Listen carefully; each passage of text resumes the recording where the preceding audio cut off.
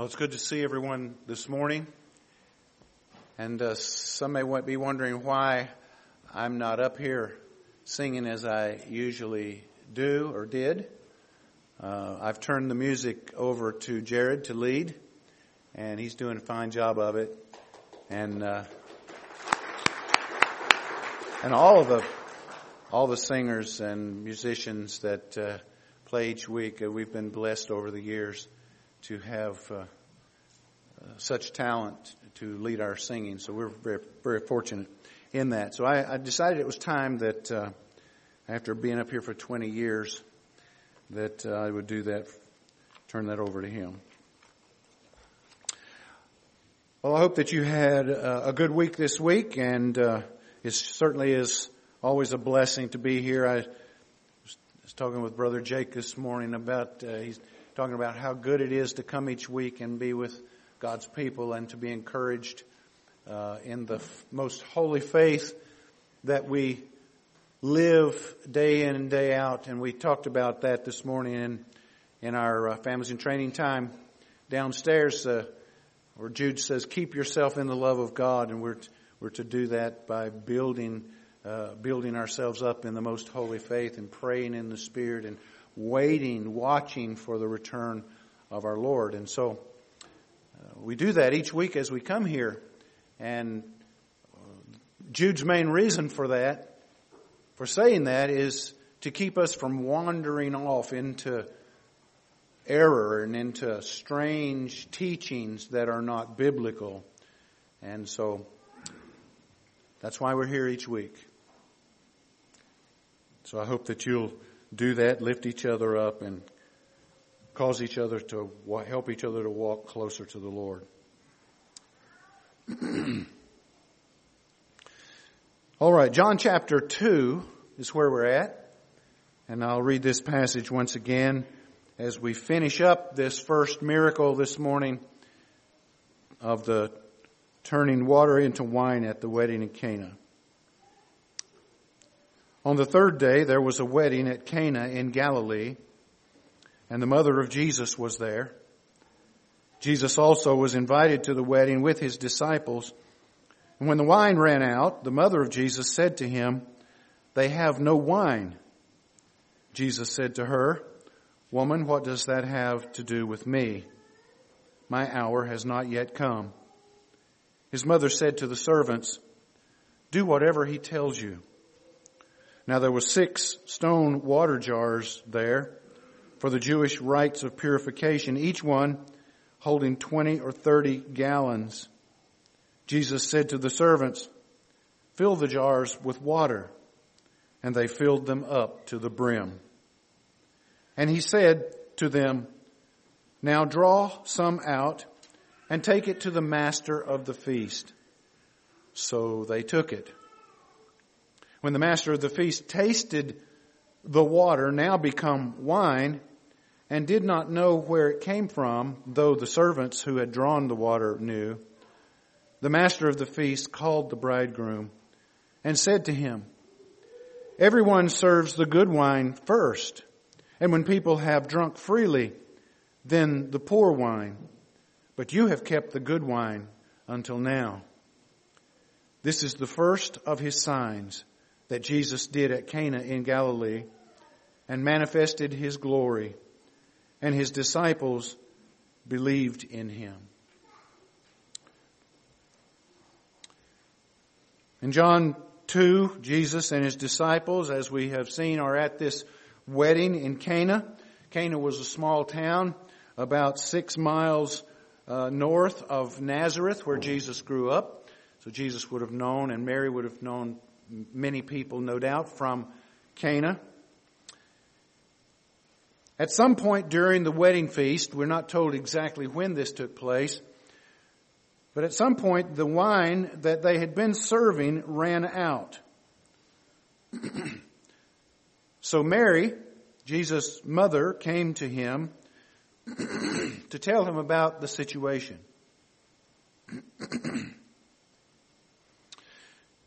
For the wine to run out at the wedding would have been a terrible embarrassment to the groom, who had spent, if you'll recall, a year preparing not only a living place for his new bride, but also preparing for this wedding feast.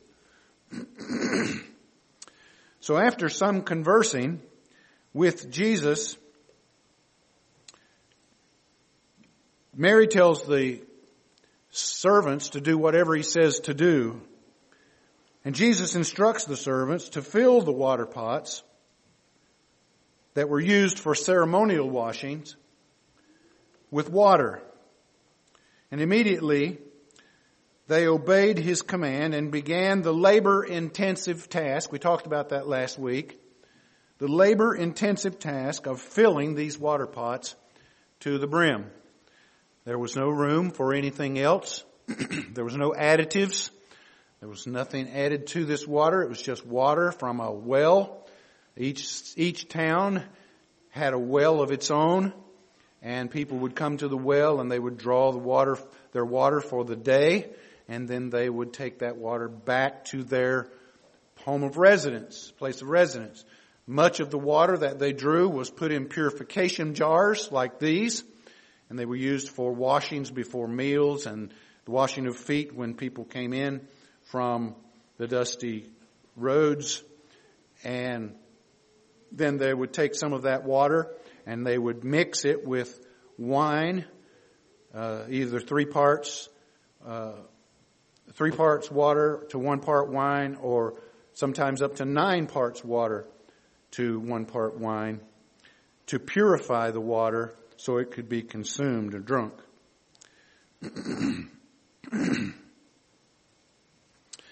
With regard to the servants, there is no hint of grumbling or complaining, no questioning.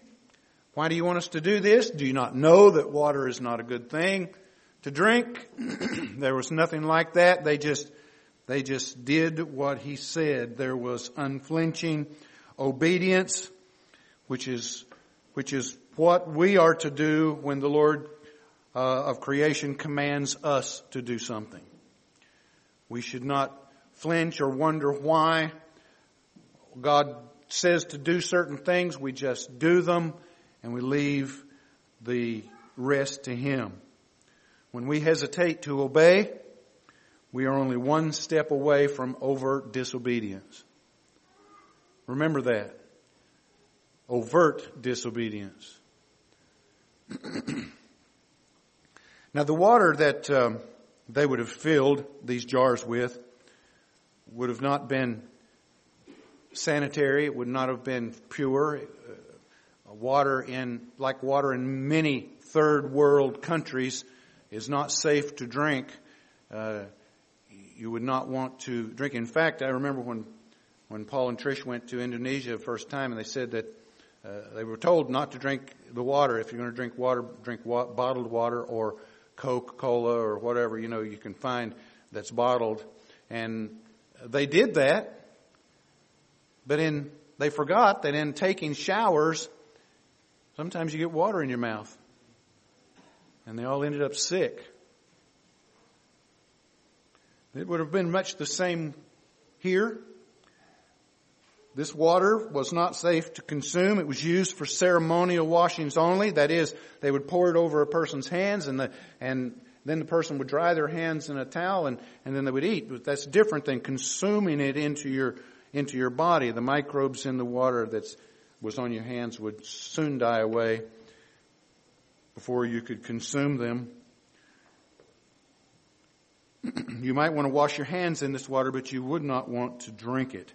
Wine was the drink that was consumed at such times as this, at meals and in festivities like weddings. Wine was the staple drink of the day. And just think what the servants must have felt, or what the servants must have thought when Jesus said, fill these jars with water, and now dip some out and take it to the master of the feast. Can you imagine what they thought? I'm taking water to the master of the feast, to the man who is in charge of the feast. And so after they filled the pots They returned to Jesus for further instructions, and Jesus told them to draw out some water, take it to the master of the feast. And they must have been thinking, well, here it is. I'm going to lose my job now because the master of the feast is going to taste this water. He's going to see that it's water, and he's going to be very upset. Little did they know what was coming.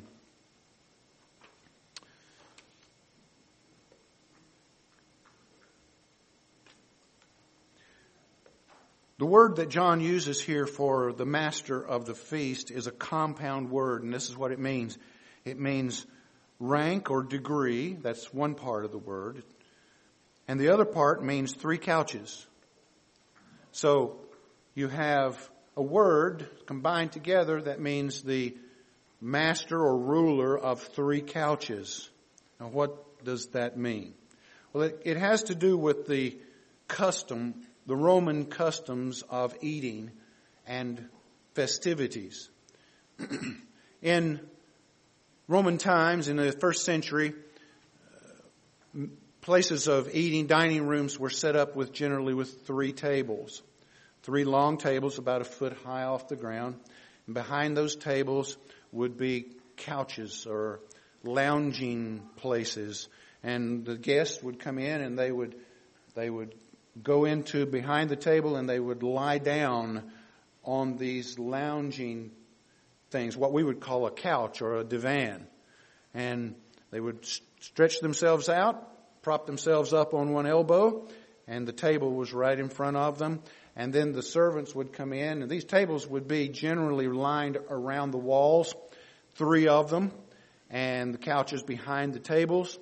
And so that's why this word has 3 couches in it.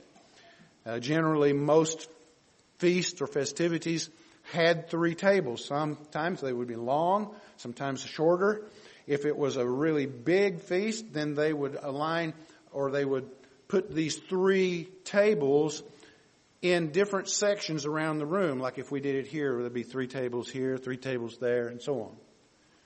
And in the middle of these 3 tables, the dining room, by the way, was called a triclinium.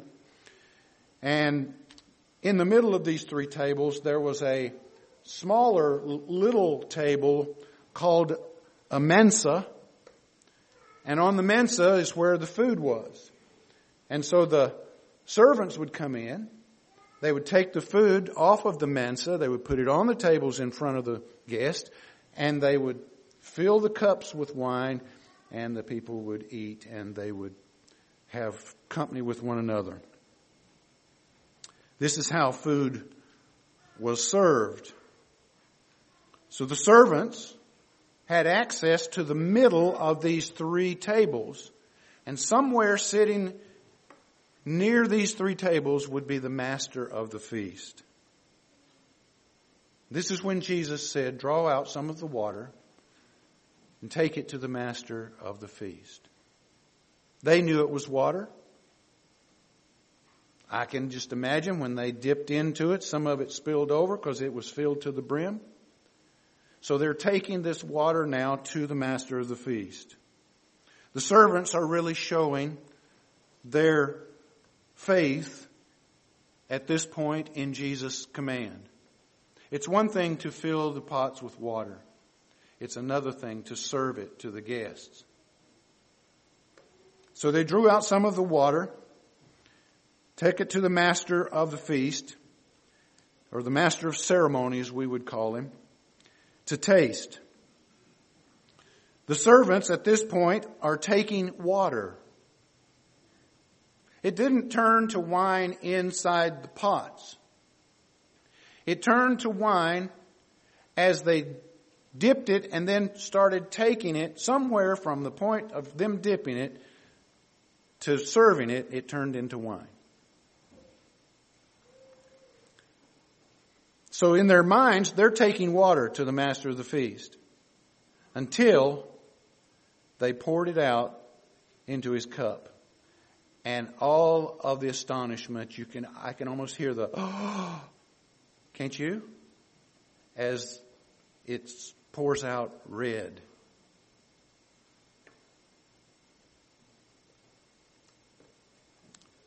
And so the process was a process of creation. They took water and it changed into wine.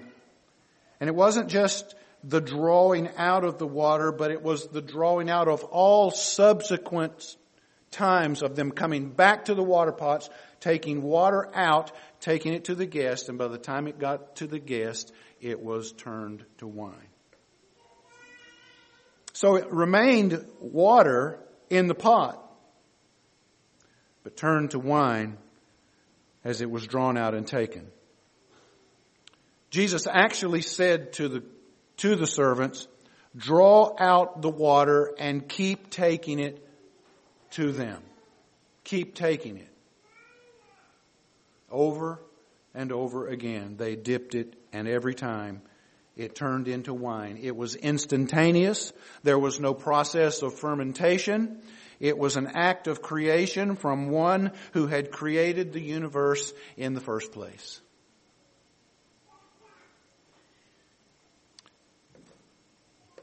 This is not unlike other acts that Jesus did, although this was his very first act of, or sign, or miracle. But just like the original creation, which brought forth life and supply in abundance, in superabundance, just like the loaves and the fishes to feed thousands with baskets of food left over, the Creator supplies wine in abundance for the guests of the wedding. John 6:35, Jesus said to them, I am the bread of life. Whoever comes to me shall not hunger, and whoever believes in me shall never thirst. Do we believe that? Yes, we do. We believe it because it's not only because he said it, but because it's true. We are witnesses of these things in our lives, that he is indeed the bread of life. He is the one that satisfies our soul. He is the one that quenches the thirst of our soul. Whoever comes to Jesus finds food for the soul that always satisfies and drink that always quenches the thirst. The head waiter tasted the wine, or the water now become wine, and found it to be the very best wine that he had ever tasted. The other wine had already been consumed, and it would have been good wine, because that's what was served first. But now, the good wine is gone, and generally the people would have poorer wine to drink. But there was no more wine. They ran out. He didn't supply enough for the entire feast.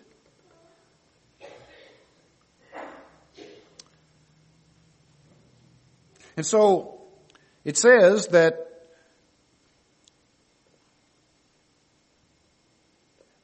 the poor wine was not to be had, and now there's better wine than they had consumed at the beginning.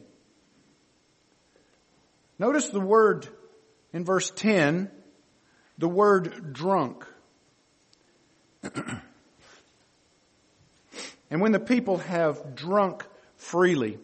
So what happened is they'd come into these feasts and they would serve the good wine up front, because the people were going to be drinking, and many of them would be inebriated at these types of weddings, and their taste buds would not taste like it did at the beginning. So they saved the poor wine for the last, because by that time nobody cared. The word drunk literally means to be drunk, to be inebriated. We would say they're sauced.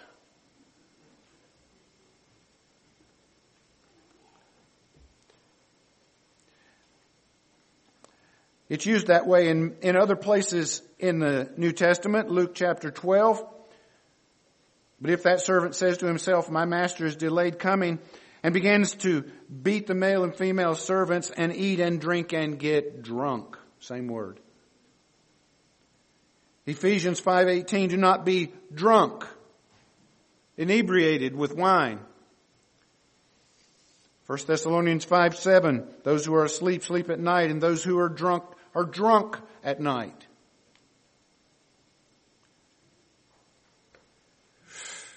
And also in Revelation 17 verse 2. Now, that does not mean that the people at this feast were drunk and carousing. Doesn't mean it had become a drunken party. Jesus certainly would not be party to such actions as that. However, it is simply saying that the master of the feast was speaking from his own experience. He had probably been master of many feasts where he saw people drink and get drunk. And then when the poor wine came out, nobody cared.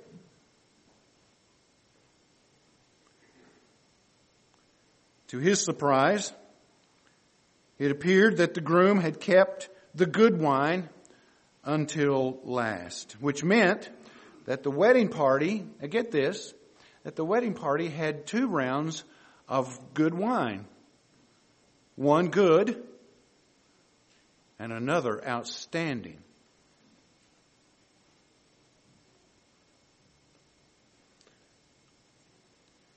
If one takes this miracle as an illustration of the old religious system of the Jews being replaced by the new and living way, then the water from the purification pots is created into life-giving wine of the new covenant. And I think there's some merit in that, in looking at it that way. The water could not be consumed in and of itself. But Jesus has turned this inconsumable water into sweet, new wine.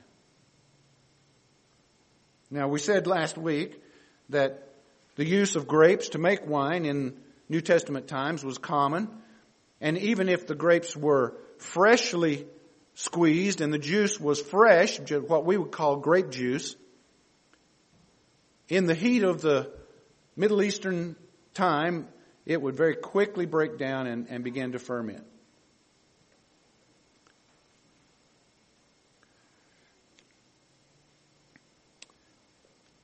But if it had time to ferment, or if it was fermented, it wouldn't have been very much, because it was fresh. Galatians 5:22 says the fruit of the Spirit is joy, and that's what wine represented. It represented the joy of God's provision in the life of His people. Jesus said in John chapter 15 verse 11, these things I've spoken to you, that my joy may be in you and your joy may be full. I think there's a direct correlation between Jesus turning this water, which could not be consumed, which would make people sick, into something that could be consumed and would gladden their heart. Jesus does not take away, the point here is that Jesus does not take away the natural joys that all human beings take pleasure in. But He enhances those natural joys, bringing more appreciation than those who do not know Him. Everybody has, even people who are not believers, enjoy things in life. They enjoy the natural things that human beings are created to enjoy. But Christ comes and enhances them. Now we know where it all comes from. It's more joyous. It's more gladdening than when we did not know Him. Kent Hughes writes, what we have here is a wedding, something to do, something of the earth, primal, basic. But what does Jesus do? He attends the wedding, participates in the happiness, averts disaster, and then supplies the joy. Admittedly, life has its sorrows. The Scriptures say our Savior was a man of sorrows, familiar with suffering. He knew all about sorrow, but the overall tenor of His life was joy. Is that the overall tenor of your life?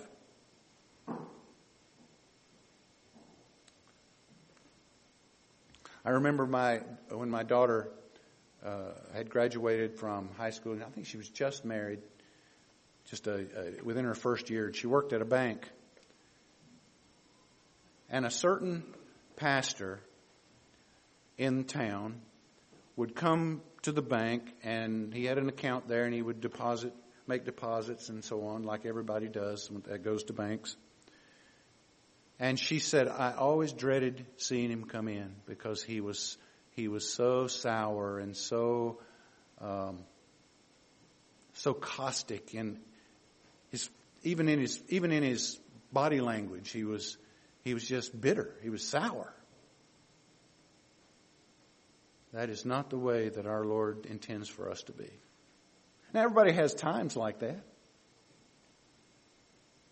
Don't sit there and look at me like you're not one of those, because I know you are. Because I have them too. But the overall tenor of our lives are to be joyful.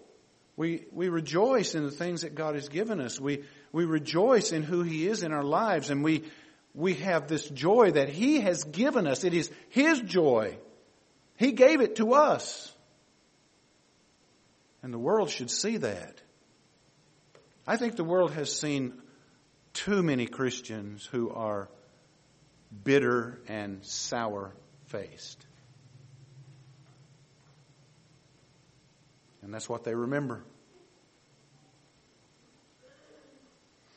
Life has its sorrows, but even in the sorrows, there is a joy in the heart of those that know Jesus in the forgiveness of their sins. And they can rejoice because of the things that are theirs in heaven. Isn't that what Jesus said to do? Rejoice that your names are written in heaven. Sometimes we forget that. It is the grace of God that accomplishes all of this. Psalm 9, verse 14, that I may recount all your praises, that in the gates of the daughter of Zion I may rejoice in your salvation. Psalm 31:7, I will rejoice and be glad in your steadfast love, because you have seen my affliction. You have known the distress of my soul. See, there's rejoicing and distress in the same place.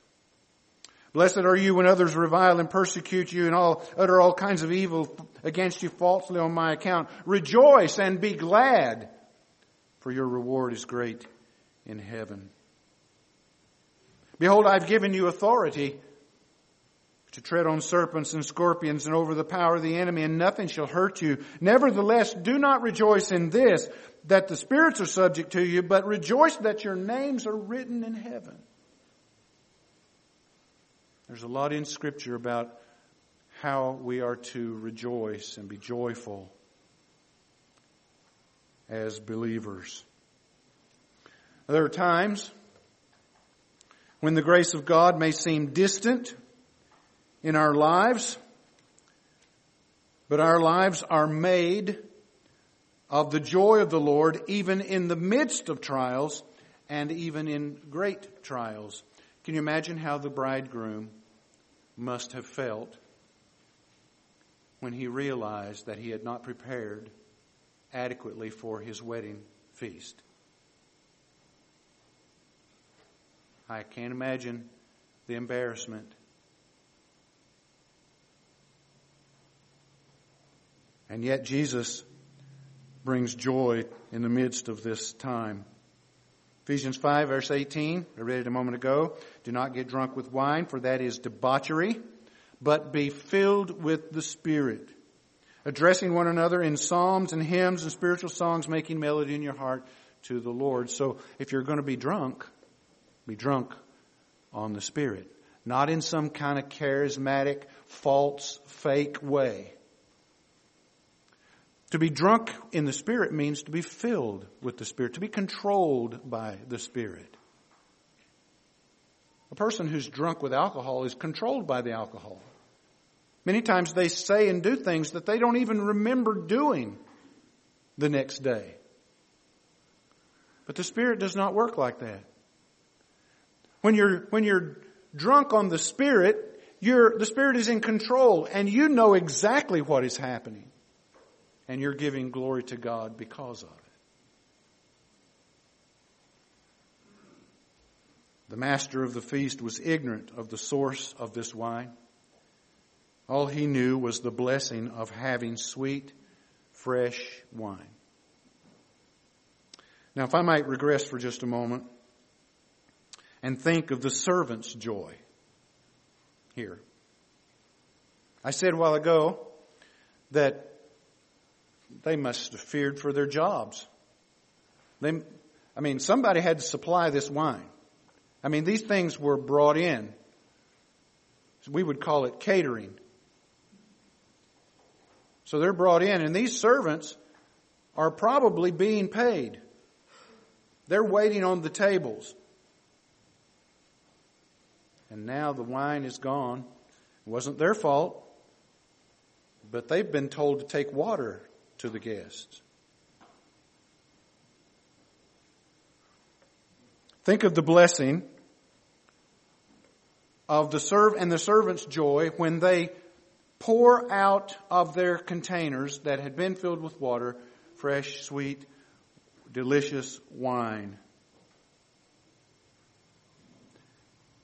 They were privy to the work of God in the lives of the people, but they were the ones doing the work. Listen, there is no joy.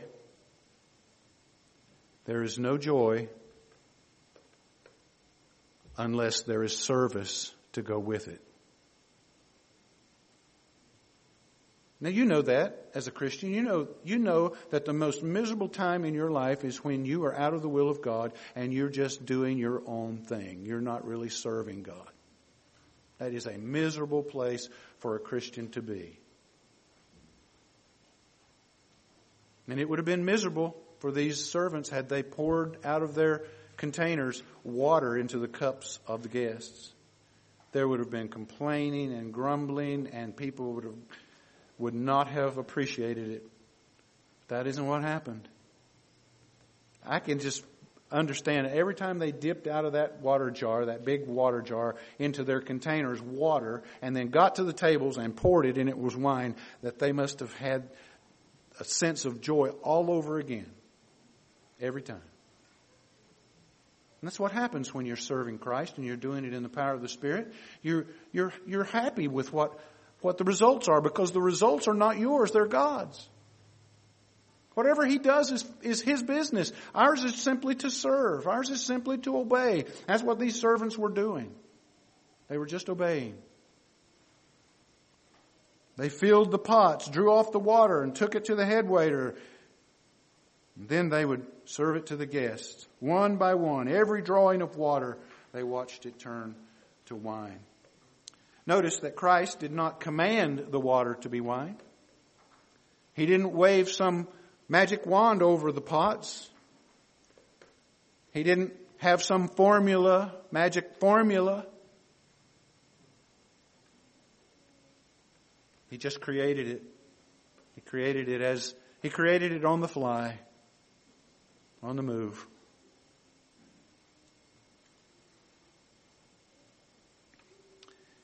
And there was Jesus. Now let's get this. Here are the servants serving, pouring the wine back and forth to the water pots, serving, pouring the wine. And where's Jesus? He's standing back silently, watching, doing all of the creative work while the servants are just simply, obediently serving. See, that's what we're to do. We just find out what He says to do. We go about doing it, and we leave what happens to Him. And when that happens, there is joy. There's joy.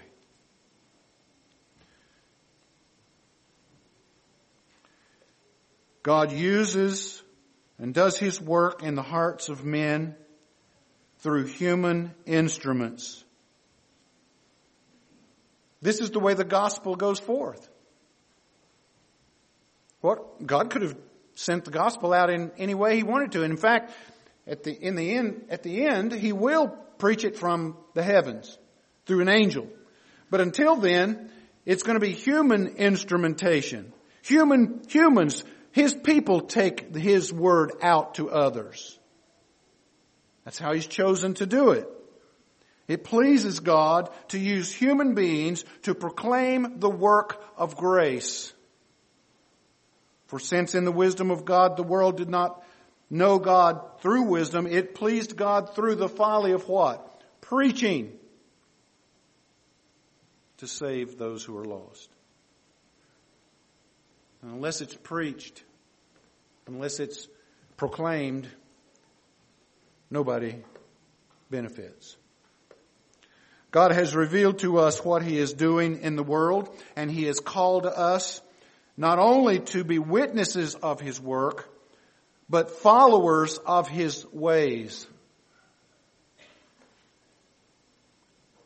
We are His servants, but more than that, we are His friends. We are His children. Psalm 103 verse 7, He made known His ways to Moses, His acts to the people of Israel. Henry Blackaby writes this, are you satisfied with merely knowing the acts of God? Or do you want to know His ways? There is a difference. Oh, there are thousands of people who are absolutely satisfied with simply knowing God, the acts of God. But they don't know His ways. They don't know why those acts are what they are. They don't know the God of heaven. They don't know His character. They don't know His infinite being. And therefore the acts are just simply acts. Moses saw the mighty acts of God, but was not satisfied with just seeing His might. He wanted to see Him. He wanted to know Him. Put me in this rock. Pass by your glory. I want to see your glory.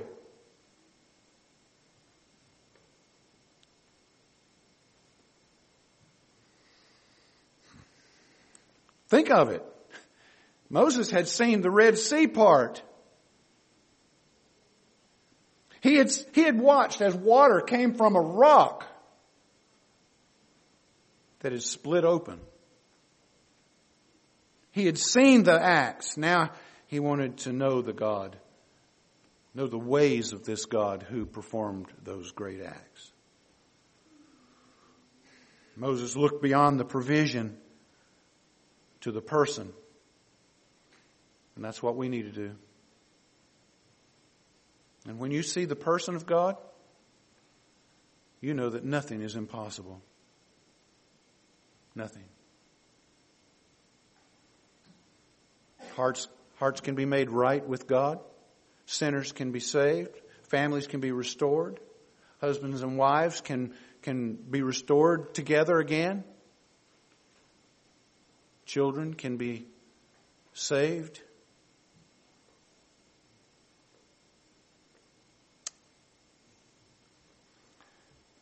Many people in our time are just content with seeing His acts, not knowing who He is. Now we come to the consequences of the miracle. The result of the miracle is the same for all the other miracles that Jesus did. And not only that, but also all of the miracles that ever took place in the Old Testament prior to this. It was so that God's people would believe. That's it. I could stop right there, and that's plenty. But let's unpack it just a little. John, at this point, you've come to verse 11, and at this point, John has sort of, as it were, stepped back to look at the big picture of what's taken place. He's looking at the entire narrative of this wedding at Cana and the miracle that took place there. What was its purpose?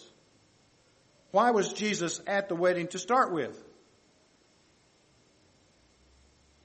And why did the bridegroom allow his disciples to come whom he did not know? It was because God had already arranged all of this in eternity past to come to pass in time as He decreed that it would. And so, it wasn't just to speak, this thing wasn't just to speak of Jesus' ability to navigate through a social event or to supply a need to those who were unprepared. Those are side issues. It wasn't so that He could be the one who would wow the party, which is, I think, what a lot of people are looking for today. Something to wow them. This first miracle was a sign, get it now, to His disciples. Now, the people at the wedding benefited from it all, but that was a side issue. This was for His disciples. This was so that they would believe who He said He was. This was the first and the beginning of His signs, John says, of which there are 8 that we find in John's Gospel up through chapter 12. These events and circumstances that Jesus, or that the Father led His Son into, were designed to reveal who He was to His disciples. And we see that throughout the book of John and in Acts. I've given you lots of passages there, but Acts chapter 2 really helps to sum it up. Listen to what Peter says on the day of Pentecost as he preached his message, and he was preaching to a large crowd of Jews who had been in Jerusalem for the Passover. And this is what he says: "Men of Israel, hear these words. Jesus of Nazareth, a man attested to you by God with mighty works and wonders and signs." Why is that important? Because the Jews seek after a sign. They seek signs.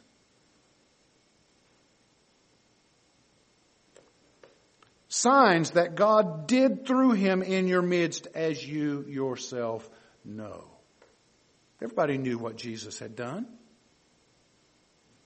But now that Jesus has risen and ascended back to the Father, now that the Spirit has come, and now that they are preaching the gospel of the kingdom, the Spirit will now take those words and those things, and Peter points back and says, this same Jesus that you know did those things, He is the Lord of all. And they were cut to the heart. And cried out, what are we going to do then? Peter said, repent. Repent of your sins and be baptized in the name of the Lord, and you will be forgiven. Powerful and awe-inspiring as the miracles were, prior to this, the people were not convinced that He was the Messiah. It wasn't until afterward that they began to see it. John chapter 12, verse 37, "And though He had done so many signs before them, they still did not believe in Him." John told us how it was going to be, didn't he? He came to His own, but His own did not receive Him. But there would be some that would. And to those He gave the power to become His children, the children of God. Now, we don't know if any of the servants who witnessed this miracle followed Jesus. We're not told that anybody followed Jesus from this wedding. And I think that it's primarily was for his disciples. It appears that he left Cana with his disciples that came with him. So what was the purpose? Well, it's twofold.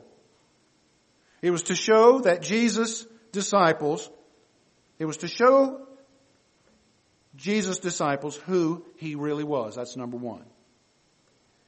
It would take many such times of performing such signs and miracles for them to get to the understanding that this man is not like other men. In fact, after he'd done many miracles and he's walking on the water, you remember, and they got him into the boat, they're looking around and they're marveling, saying, what kind of person is this? They didn't get it. It wasn't until after Jesus' resurrection and the indwelling Spirit that they truly began to comprehend who he was. Second, it teaches us that the things in this life that this life produces can run out. They can grow old. They can lose their experiential and intellectual joys. Things of this life don't endure. There's only one thing that endures, and that's the eternal life that God has given us in Christ. And these things that he gives and provides can be enjoyed here for a season and then enjoyed forever later. No doubt there would have been much rejoicing and singing and dancing at this wedding. Jewish style, of course. But just imagine the celebration that will be when we're called to meet our bridegroom and he takes his bride to his home and provides a great feast in which nothing will run out. And there will be joy and singing and dancing and blessing forever.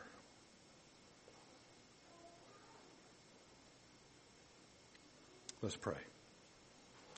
Father, we do thank you for this Lord's Day, for the opportunity to come and to worship and sing and pray and give and preach. And Lord, we pray that you would be pleased today with what you have seen in our hearts. I pray that we would constantly be in confession of sins that we commit, that we would walk in the Spirit and be filled with the Spirit to such a degree that he controls us, that we, Lord, like these people at this wedding feast, would take the wine of your Spirit, be filled with it, and rejoice in you. For you are our God, our King, our sovereign Lord. Help us to walk in your ways, not just to see your mighty acts, but to walk in your ways and understand how those and what reason those acts were given. I pray, Lord, that you would do this in your people's hearts as we enter into and have been in, but increasingly more difficult days. Encourage us through your Spirit. For the sake and the name and the glory of our Lord Jesus Christ, we pray. Amen.